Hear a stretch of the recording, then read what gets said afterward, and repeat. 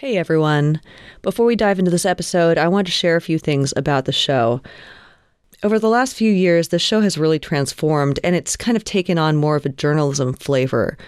And as a result of this, I've had to release episodes in a more timely fashion when they relate to things that are developing in the world at that time.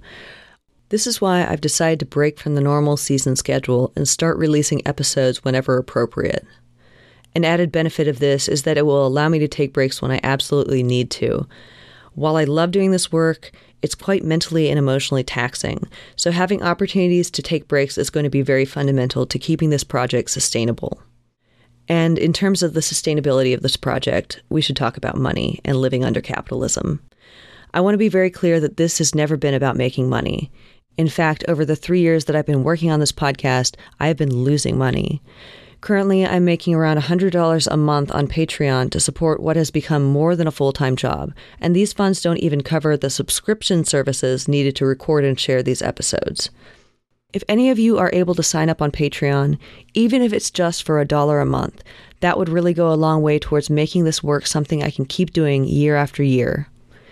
And to the folks who are already offering support, thank you so much for helping me devote my time and energy to exposing the horrors of capitalism and the many ways we can begin to dismantle this rotten economic system.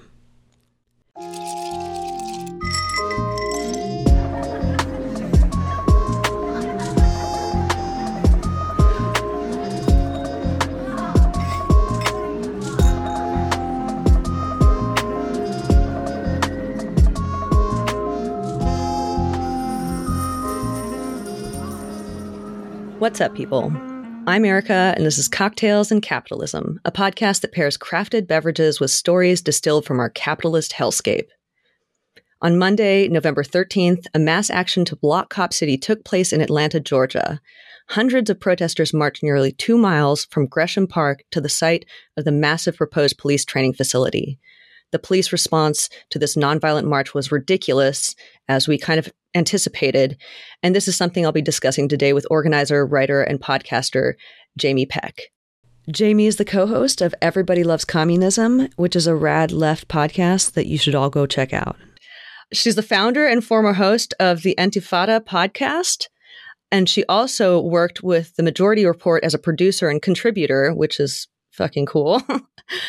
Jamie is also one of a number of speakers who traveled the country on the Walani Worldwide Mass Action Speaking Tour to gain support for the Block Cop City mass action. How you doing, Jamie? Hey, I'm good. Thanks for having me. I'm a little tired. I got back from Atlanta the night before last, but I am feeling somewhat rejuvenated after getting a good night's rest. Oh, good.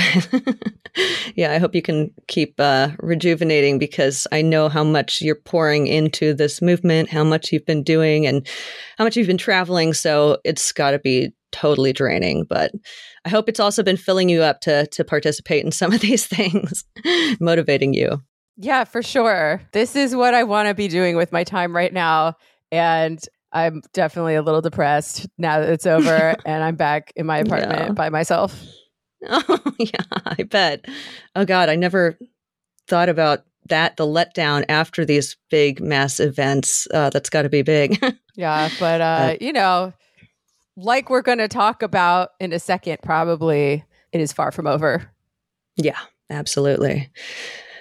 Yeah, so to kick this off, we are drinking, once again, the Stop Cop City cocktail. So I'm going to pour my soda water into my blueberry shrub with vodka. I did mine pretty light because we're recording a little early today. But yeah, cheers, everyone. That looks very good. It's delicious. Very, very berry flavory. I love it. Very fresh. So let's just dive in. I was hoping that you could kind of walk us through the mass action that took place on Monday. What happened? How did the march actually go? Sure. First of all, it was a march, but it's also important to distinguish it from a normal march where a small group of organizers might call a march and then whoever shows up, shows up. This is a group of people that had been training together and spokes counseling together for 2 days beforehand. So it was definitely more organized and disciplined than your average march that someone calls. So we started with a rally in Gresham Park, and there were a number of speakers at that rally, including Kamal Franklin of Community Movement Builders, and both parents of Tortuguita, Joel and Belkis, and also someone from the Black Cop City Coalition. My comrade Sam Beard gave a really rousing speech talking about what we're doing, why we're doing it, our hopes for the future and all that jazz. Got everybody keyed up. So then the march left. It was so early in the morning for me anyway. And it was a joyful thing. There were giant puppets. People made all these big, cool puppets. There was a marching band. There was a speaker cart that Sam and I were pushing, blasting like fun Atlanta hip hop music just to get everyone hyped. And the march proceeded for a while down a path towards the forest. Unfortunately, when we got to the tunnel that leads into the part of the forest that we were trying to get to, the cops had already barricaded it off with big chunks of concrete and just like a bunch of fucking cops in there. So we took a turn. We turned to the left. We marched along city streets, public Atlanta streets towards the construction site, because there's a few different ways that you can get there. At a certain point, I'm not sure exactly how close we were to the construction site, but we were definitely getting there. The cops decided, all right, that's enough. And there was a line of riot cops in full riot gear that the front line of the march tried to break through sort of non-violently, right? Because there are certain circumstances where the front lines would be trying to fight their way through. But we decided that wasn't the move that day. So we really were just trying to push past them in sort of a wedge formation using these reinforced banners that we had. But we were completely outgunned, completely outmatched. The cops just started clobbering people with their riot shields, it's funny because they accused us of having violent intentions because we brought protective gear. And it's like, okay, if anyone can turn a shield into a weapon, it's the cops. And then they hit us with some tear gas. They hit us with some pepper spray. At one point, it seemed like they were targeting the press specifically. They also targeted medics who were treating people who had just been sprayed in the eyes. Jesus. So, yeah, I caught a little tear gas. Didn't love it, but I was able to get my protective gear on pretty quickly. So it wasn't so bad for me. They hit us with flashbang grenades, or, they're not supposed to shoot them at people. They just like use them to scare you, because they are very scary. Like, it sounds like an explosion is going off right by you. But, we'd been training. So, it was definitely a little startling, but we knew what to expect. And we all made an effort to not just freak out and run. They also had a thing called the Beast, which is an armored assault vehicle. Like, that's literally its name. Like, that is what they call it. I'm not sure exactly what it does. It just looks like one of those cars that like eats other cars. I don't even know. It's wild. Yeah. And it looks like it's just going to plow over people. Yeah. No, it's terrifying. And they also had some attack dogs ready to go, wearing little goggles. Oh my God. Which is a very funny dystopian image. As well as, I don't know if they ever brought it out, but there were reports on the police scanner of a water cannon, which, those last two things taken together, pretty resonant images for anyone with even a passing familiarity with the history of the civil rights movement. But we didn't freak out, even though we were ridiculously outgunned. We kind of sort of broke through the front line of the police, but behind that line was like a million more cop cars if you look at the drone footage. Because at first I was like, oh, we almost did it. We almost had it. And then I looked at the drone footage. I'm like, no, just kidding. There were all the cops in the world were waiting on the other side of that line. Of course. So, that wasn't happening. But some people kind of ran into the forest, and because that felt like the safest place to go at that point, at which point the cops started shooting tear gas canisters into the forest itself, which is a major hazard if you're thinking about fires and whatnot. But I'm really proud of the way the group handled it. You know, we stuck together. We waited for everybody to come back because that was one of our community agreements. We come together, we leave together. And some of the indigenous activists who were there had sort of a little drum circle while that was happening. And I found it pretty calming and centering to That's awesome. remember what we were doing and that we were all going to be okay. And then we kind of communicated up and down the march that we weren't going to get any further. And we turned around and we marched back to the park. And it was nice. It was orderly. It was chill. We were still in good spirits. And then, you know, we kind of caught our breath for a little bit and then had some meetings before going our separate ways. So, yeah. Amazing. Do you feel like it was a success? There's a lot of ways that you can measure that, I understand. But yeah, I'm just wondering from your perspective what you think about that.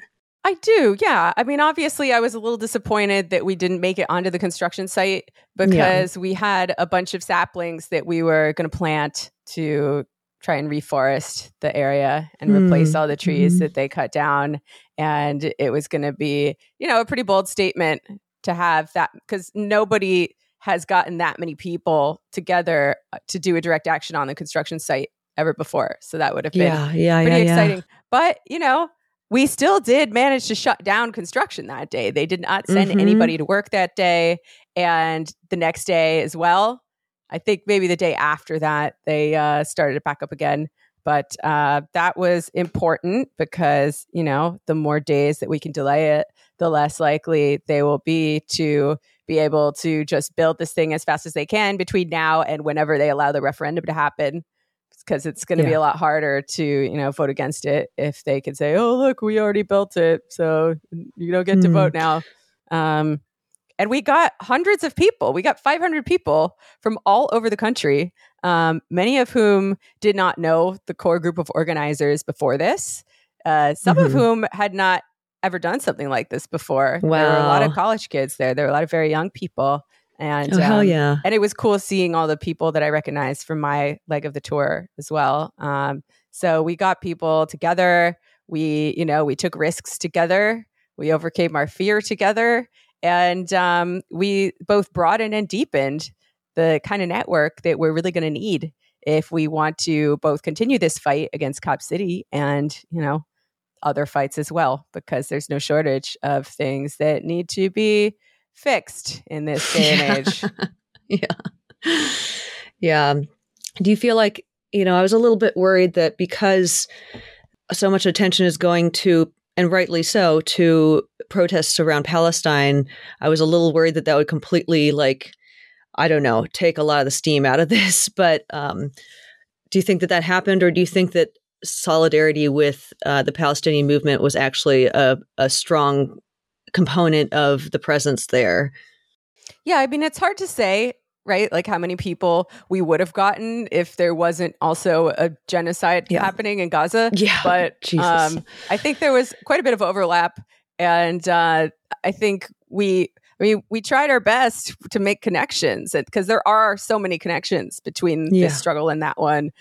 Whether you're talking more generally about, settler colonialism, colonial capital, or specifically, the Atlanta Police Department and the IDF have an exchange program already called Gilly, where they're sharing their counterinsurgency tactics, their urban warfare tactics with one another. So, that was definitely an important part of it. And we want to continue to make those connections going forward. Yeah, that's so important. We talked a little bit about the police response already.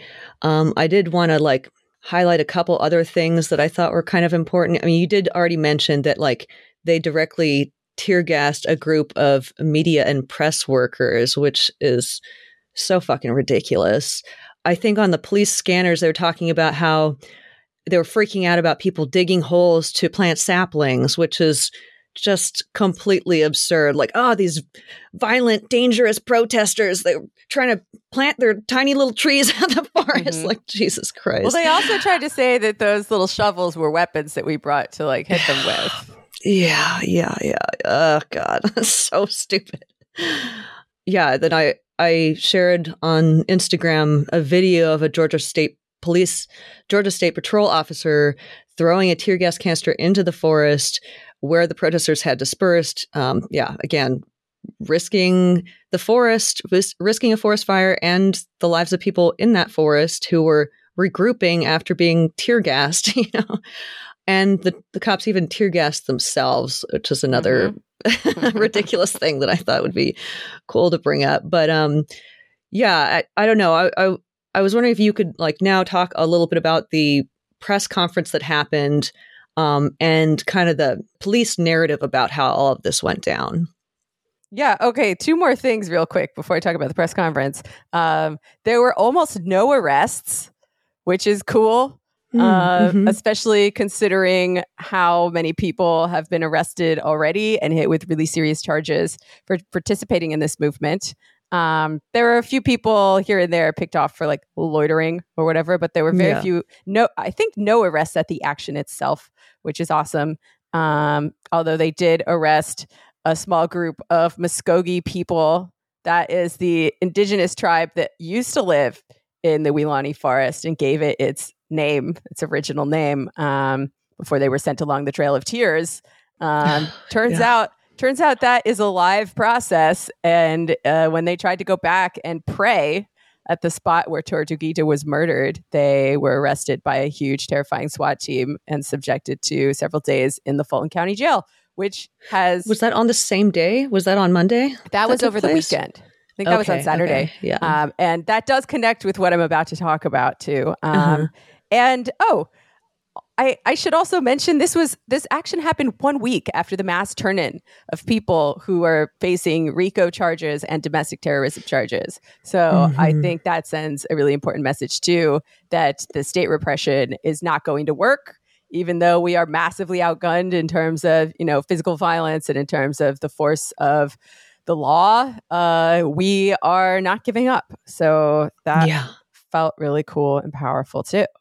So in terms of the press conference, this was wild. Oh wait, hold on. Before we get into that, I just want to add to what you're saying there. I want to read from The Guardian where they talk about a different arrest that did happen on Monday. They say one protester who had come from Arizona to participate in the action had gone to a nearby supermarket with another protester.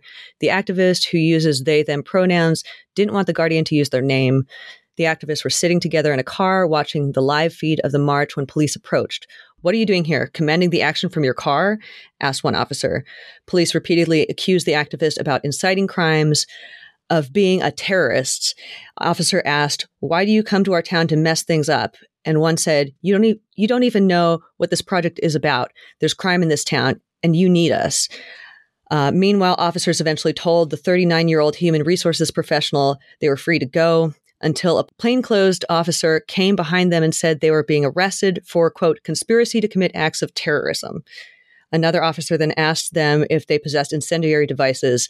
They were eventually released. But that's the kind of police harassment of people who weren't even there directly in the march, Yeah. Insane. No, they're fucking mad, dude. These cops are little crybabies. And that's part of why they're building them a giant, shiny city. Because it's, they need a little morale boost after 2020. They're like, no one likes us. Young people are wondering if they even should become cops. They're having a huge recruitment crisis because people are like, oh, wait, maybe that's not the best way to serve my community. So, cry harder. And I love that at the some part in the action, I read that people were chanting at the cops, "Quit your job, quit your job." Like, yeah, that's a pretty good approach, I think. They're always welcome to do so. So yeah, let's move on to that press conference. Tell me about it. This was crazy, but really cool in the end. So there was a press conference later that evening. I was so tired. It was the longest day ever, but I was like, this is my time to do a good job making a speech. So, I put on a nice dress. I worked on my speech a little bit and, went to the press conference, and I was in the middle of giving my speech when a commotion erupted across the street. And I was like, what the fuck is going on? Because everyone started running over there. I was like, okay, I guess this is over for now. Let's go check it out. Shit. What was happening was there was a jail vigil across the street from the jail, from Fulton County Jail. And they were projecting Stop Cop City on the jail in big letters. And the cops had rolled up and they were harassing them and, threatening them. So everyone ran over to help. And, it worked. The cops moved along. But then that sort of morphed into a jail vigil. Like everyone from the press conference joined the jail vigil, and it was really intense and really amazing. Like the people in jail were shouting out to us and we were shouting back at them, Stop Cop City, fuck the police. And we were asking them, what can we do for you? What's going on in there? And they were shouting about how they had no hot water. They were shouting about how they had no food and they were hungry. So, on the spur of the moment, because we had snacks at the press conference. So on the spur of the moment, a little group of people, like somehow they managed to lower a sack on a rope from the jail, the inmates did. And our comrades put some pizza in the bag for them and, other kinds of food and cigarettes and stuff. And they got to haul it back up. And it was a really beautiful moment where the talk turned into action. So I was not mad that I did not get to finish my speech because this was more important. Yeah. And the whole thing was just like one more amazing thing that happened that day. I love that so much. When I heard that, it definitely like filled my heart. I do feel bad for you, though, that you didn't get to give your speech. Were there any points that you really wanted to make that you want to make now? I mean, there were. I think it's important to note that the cops are lying when they say that we had violent intent. They collected some of these little hoes and just posted a picture of them like they did a fucking drug bust or something. But the cops, they're so afraid of nonviolence. They're so mad that a bunch of people have gotten together and are still against Cop City that they're going to react in a violent and hysterical way. And that's exactly what happened. There's nothing violent about protecting yourself from the violence that is probably going to happen to you. That's just called being smart. But I mean, what else was I even going to say? I don't know. I feel like I said enough of it. There's like no media seems to have survived from this press conference too. I'm like weird looking for it, if only to show my mom. And I have no idea. So yeah, if anyone has any cool pics or vids from that, damn. Especially of the moment when it turned into a jail vigil. That was really cool. I also want to add that at that press conference, the Atlanta police chief, Darren Shirebaum, I don't know how to say it, but he said, individuals became very aggressive. The banners that were being carried to portray a message suddenly were being used against law enforcement that was just there to keep order in the community. So contrast that with a quote from you in The Guardian where you say, it's absurdly hypocritical of the police. They're claiming we were the violent ones when nonviolence was in the DNA of the action from the beginning. Trying to say we're violent when we brought protective gear is sort of Orwellian. And that's a really good point. Like one of the things that they cited, in addition to these gardening tools that they laid out like a huge drug bust, was a respirator that is specifically brought there to protect protesters from the chemical warfare that the police are going to throw at them. So, but using that as justification for obviously these people came and they had violent intentions is just fucking insane. Yeah. And I think this is sort of a good lesson and a good example of how the state and the police are going to define violence however the fuck they want, and then use that as justification for their own violence, right? Like it's violence to protect yourself against their violence. I also want to talk about why a nonviolent mass action, why at this point in the movement, that was the tactic that was chosen here, and what some of the benefits of that were. Yeah. So I think it's really important to distinguish between tactical nonviolence and ideological nonviolence. Yes. Right. Because we are not ideologically committed to avoiding, fights with the police or property destruction or anything like that. I mean, we had community agreements that day to not do any violence to any human being and to not burn a bunch of shit down. The only property that might have gotten destroyed if we'd gotten far enough was the fence because it was in our way. And, we were going to cross that bridge when we came to it, but didn't happen. Why nonviolence in this moment? Well, I think we had come to a place where more people than ever knew about Cop City, more people than ever were opposed to Cop City, right? There were 120,000 Atlanta residents who signed this petition to get the referendum on the ballot to let people vote on whether or not they actually want this thing built. But the number of people doing direct action, the number of people showing up to the forest and to the construction site had gone way, way, way down. So every day was pretty much a day of nonviolent non-action, right? So we wanted to get people there again. And there were lots of reasons for that, right? The repression was really bad. In January, they murdered a protester. They murdered Tortuguita. And surprise, surprise, people didn't really want to camp in the forest after that because someone had just been murdered there. Except for a brief period in March when we had a huge encampment. I think there's a lot of safety in numbers. I think people felt a lot safer camping under those circumstances because there weren't that many people around. When Tortuguita was murdered, there were actually no witnesses to the murder itself. And that's something we want to keep the attention on as well because they're trying to do a cover-up. And, sometimes cover-ups work.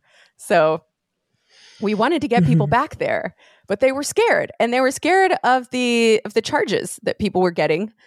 I mean, it was a kind of collective punishment, right? Because the cops couldn't catch any of the black bloc that actually burned shit down on the construction site. So they were mad and they decided they were just going to go to the music festival, which was happening a ways away, and start grabbing people and charging them with the most intense alleged crimes that had happened. And their only evidence was, this person has mud on their shoes, as if they don't understand how being at a music festival works. So we wanted a way to respond to that. Like if the cops were going to charge us with fucking terrorism for doing this particular thing on a day when nothing spicier than that occurred, it would just, further delegitimize those kinds of charges even further than they already are, right? Because even mainstream legal scholars are calling the RICO charges and the terrorism charges an absurd bit of government overreach, to the degree that we still have civil liberties and live in a liberal democracy for whatever that's worth. That's not going to stand. That's not going to fly. But they don't care because they're trying to scare us. So we wanted a way to respond to that. And we needed the numbers because the numbers had gone way, way down for a lot of different reasons. And people were scared. And in order to get the numbers, we needed an action that would be kosher to talk about to lots and lots of people that we don't know already, right? Because if we were planning anything more illegal than that, that would have been a really dumb thing to do going around the country. And then, we're not saying that that the spicy part of the movement is over. It could come back again. But in order to do spicier things, you need numbers and you need people who trust each other. And I think on some level, this was sort of a training. This was like, we're playing on easy mode right now. And, after that, the networks that we've built hopefully will endure. And we can use these skills to continue this fight in whatever way people see fit, as well as, various fights around the country where most of these people live, although not all of them, right? Because they keep trying to say, this is 100% out of towners. Like, no, there are a number of core organizers of Black Cop City who are born and raised in Atlanta, but it is also not a crime to care about what happens somewhere else in the world besides where you live. I think we should care what happens all over the world. Certainly the US state lines are not something that even should be factored in there. In the words of the great Martin Luther King, injustice anywhere is a threat to justice everywhere. And it's also not just a local issue, right? Because they're going to be training cops from all over the country and even places as far-flung as Israel to put down future uprisings, popular uprisings, and to keep people from getting the world they deserve. Yeah, that's so important to note. Another thing that I wanted to add to what you're saying, this being strategic because of safety in numbers and needing to kind of get more people involved again when some of that participation is dwindling. I mean, those are strategic things. The fact that we wanted to be able to talk about it broadly and widely to people, it had to be nonviolent strategically. That makes a lot of sense. Showing up in solidarity with all of the folks who have received these ridiculous charges, RICO charges and domestic terrorism charges, to just like shy away from the movement because of that, would be letting the police win that fight, So to bring a whole bunch of people and show that we aren't going to be deterred by these things, that we're not afraid of these things, and we're going to keep going, I think that, was really important, both to show that solidarity with the folks who have already experienced this, but also to show that no, like, we're not going to bow down to these kinds of repressive tactics and just disappear. And then the fact that it just really, really did a good job of highlighting the absurdity of the state's repressive tactics in relation to this movement. The tear gassing their own police officers, the ridiculous arrest that they made and then let the person go. There's so many aspects here. Throwing the tear gas canister into the forest, that when faced with a nonviolent group of people, these things are fucking ridiculous, Yeah. Yeah, they showed their asses. And that wasn't like the primary goal, but, it's fine that they did that, because now we can point at them and show every rational person what's going on with the police. Oh, why are they like this? Oh, why are they so upset? Why are they so threatened by a nonviolent crowd with puppets and, musical instruments and drums and whatnot? Like, what's kids going and clergy. on? Yeah. And kind of in the same vein, I wanted to talk about the tactics that were used to ensure safety of the people who showed up and participated in this. Can we talk a little bit about like the clothes and other things that people did specifically to help keep each other safe? Yeah, sure. I think the community agreements, first and foremost, the fact that we all knew what we were getting into. We all had sort of informed consent there, because we never wanted to pretend like it was a 100% risk-free action, right? The cops could hypothetically do anything. They can be a little unpredictable. There was a risk of arrest. There was certainly a risk of violence. And the trainings really hammered that home for people, I think. There was actually a bit of a drop-off from the trainings, from the 2 days of trainings and spokes councils to the march itself. There were about 100 people who decided that they would rather do a support role. And I think, that's fine. I think it shows that we did a good job of going over all of the risks. And I felt it myself. It's one thing to know it in your brain. It's another to be like, all right, and this is happening tomorrow. And here's a little run through, a little mock trial of, what could happen to you when you do this action. And you're like, oh shit. Yeah. But like, I think just knowing ahead of time and having some training and having some plans for what to do and what to expect was important in keeping the crowd safer, as well as mentally prepared in a good place. Because a lot of the time when the really bad stuff happens with the police, like at the music festival March 5th, is when people freak out and they scatter, and it's much easier for the cops to do whatever they want to you when they have you alone. So it was really important for everyone to stick together. We came together, we left together. And I think that really helped cut down on the amount of arrests and possibly the violence, right? Because the cops did beat a number of people very badly on March 5th, and there were no serious injuries at this march either. So that felt really good. Yeah, we brought protective gear. We knew what to expect. We had some goggles. We had some gas masks. I myself didn't get tear gassed too badly because I had some gear that I was able to put on when that was happening. Wow, nice. And we had some good outfits. They painted some jumpsuits to sort of echo the environmentalist movement in Europe, I think, right now, and that it's always cool. But I'm not really sure if the outfits kept us safe necessarily, other than to look cool, stick together, and sort of make these connections internationally. The anonymity there also. I mean, also with the respirators and goggles, glasses, masks, things like that, always helps with that, keeping your identity protected. Yeah, to some degree. Although I must emphasize that we explicitly did not do black bloc at this thing. There was really no dress code other than don't wear black bloc, because again, it's black bloc is sort of a double-edged sword, right? Because it does help protect you after the fact if the police are trying to identify you from footage, but it can invite greater violence and negative attention in the moment.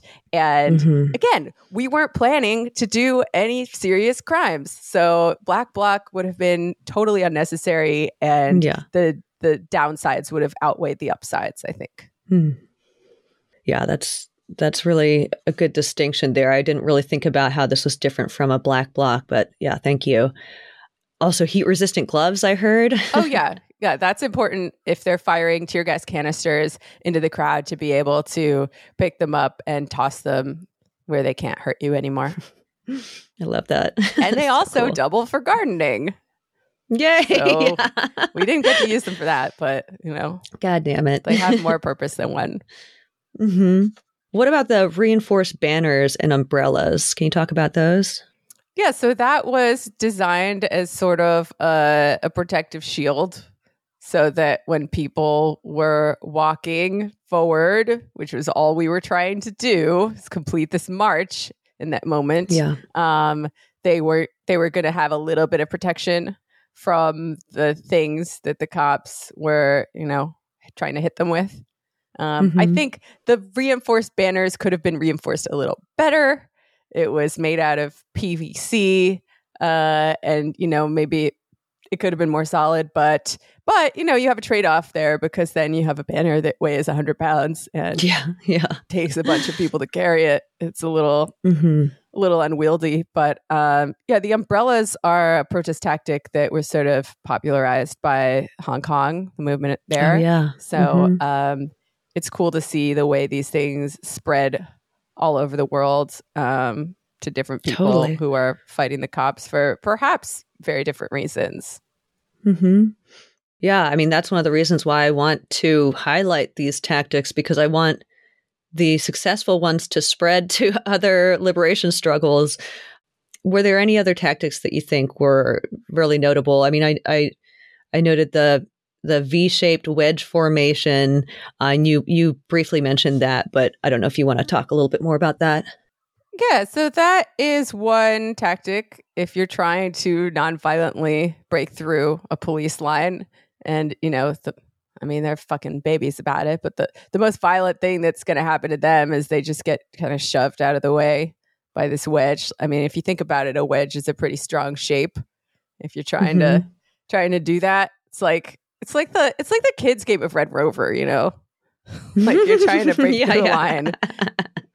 And except it's not just you doing it, because we are we're not just playing a game, and we are smarter than children. So maybe it's not a good analogy, but you're trying to break through a line. You want to have your people arranged in the best shape possible to do that, and hopefully protect the people in the lines behind you who maybe don't want to have the responsibility of being the first person to make contact with these hyper militarized, roided out police officers.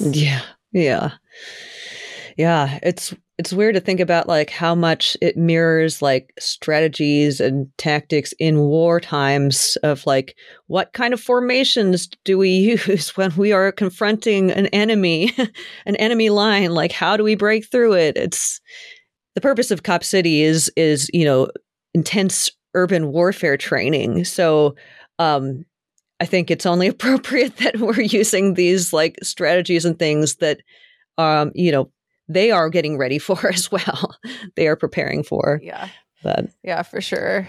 They're not just protecting our First Amendment rights, turns out. So they kept fucking saying that. Oh my God. Really? Do you hear yourselves? Nobody believes you. Yeah, seriously. Yeah, who even like parrots that talking point? I don't are there any people in Atlanta that do? Ugh. I'm sure there are some fucking bootleggers out there who think that is totally what they're doing. But judging from the community response thus far, especially from the people who live right around the construction site, they are certainly in the minority. Yeah, totally. Where do you expect the movement to go from here? Do you have any thoughts about that you would be comfortable sharing? Yeah, so that's a great question. That's the $1 million question right now. We had a few meetings, both before and after the action, where we talked a little bit about that and, got a chance to sort of huddle in our regional clusters because I knew the Atlanta people better than I knew the New York people at this thing. And it was important to me that I meet people who live where I live as well and want to do organizing projects together because that is where we are most of the time. I think there's a number of proposals on the table. Nothing's really been decided yet what we're going to focus on. Certainly, Palestine solidarity is really important for us to keep pushing and pushing the connections there. And, the fight to stop Cop City is not over yet. The referendum is now supposed to happen in March, but I think more and more people are realizing that it might not happen without direct action happening at the same time to support it because, the state is doing this bad faith legal runaround. They're going to throw every trick in the book at it. The South River Watershed Alliance has filed a number of lawsuits that the courts are ignoring. And I'm afraid that the referendum is running into similar roadblocks. So we really need to keep the pressure on and let them know that they can't just get out of this just by ignoring the democratic process because to the degree that we still live in a liberal democracy, they're not allowed to do that. But also, I think we need some things in addition to that to show them that they can't just ignore it and expect nothing to happen. Stuff's going to keep happening. And we really hope that this opens up the space for more people to come in and do similar types of actions on or near the construction site. Because, even a small action like the one we saw a little while back when there were 5 people from the Faith Coalition to Stop Cop City who locked down on the construction site. Even a small action like that will shut down all traffic in and out of there for an entire day.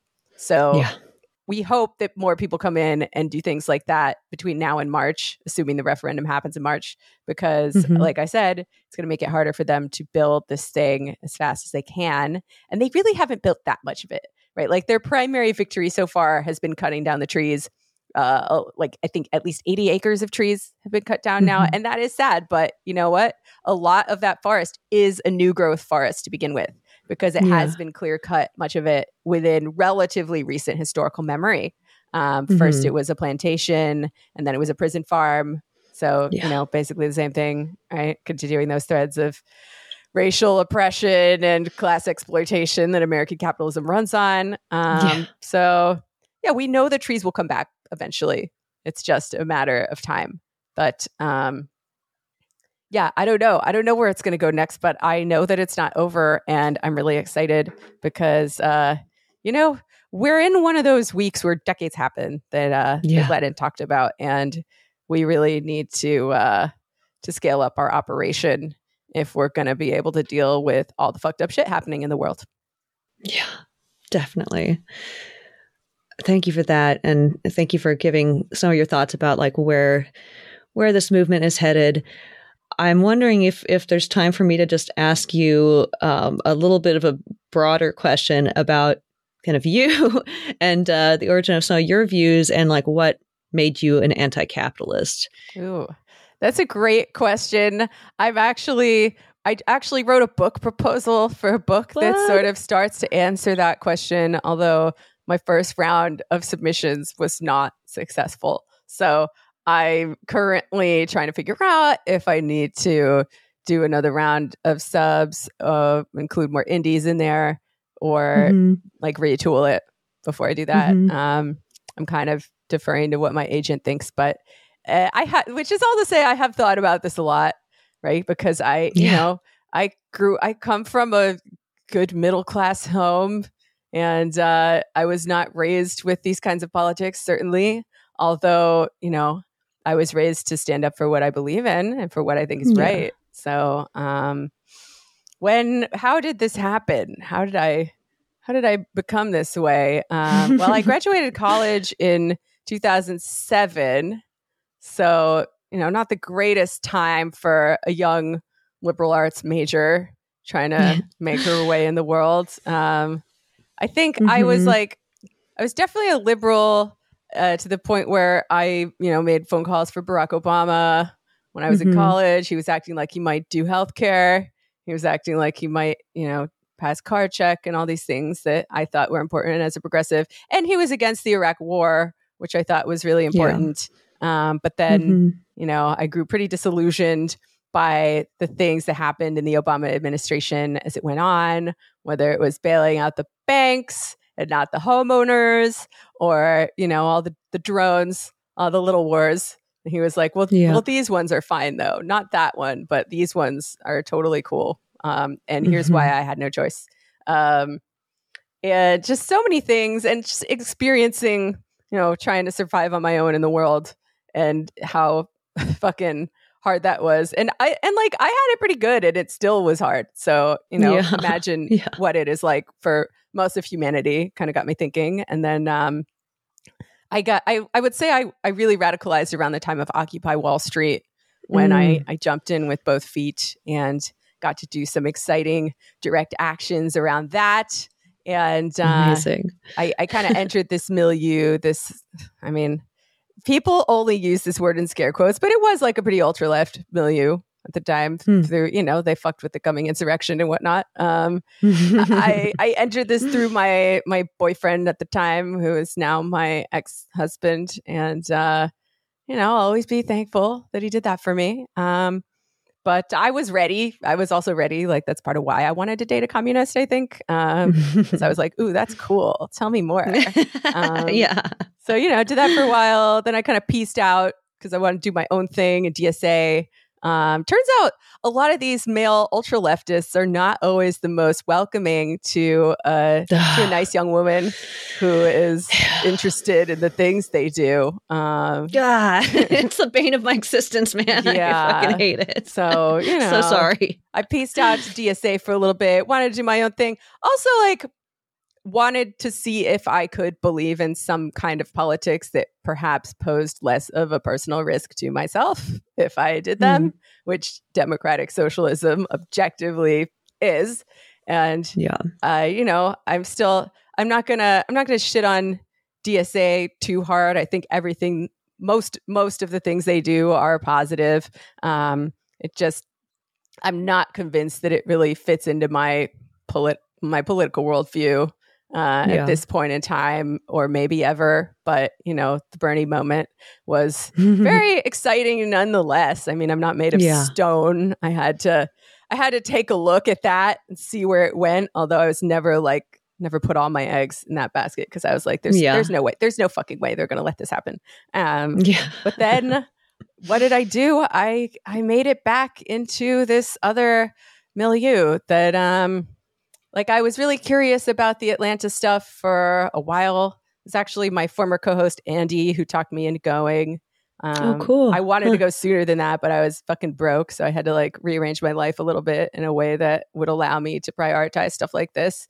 And, you know, I went down initially as a journalist, but also as someone who knew some people involved. And I got to know more people who were involved through the people that I already knew. And I was really looking for a new thing to devote my life to, for a new project that was really meaningful and important, both in terms of the, the immediate implications of a thing like Cop City, as well as, my long-term political goals, my theory of change. So it seemed like this was the thing. Like, it was a very functional group of people.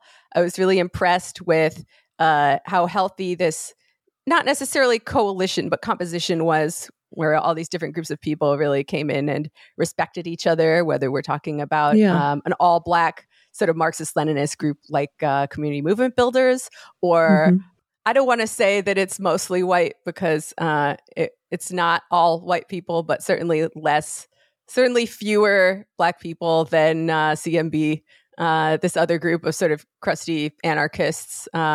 These people were all getting along. And I was like, oh my God, this is really cool. This is really impressive.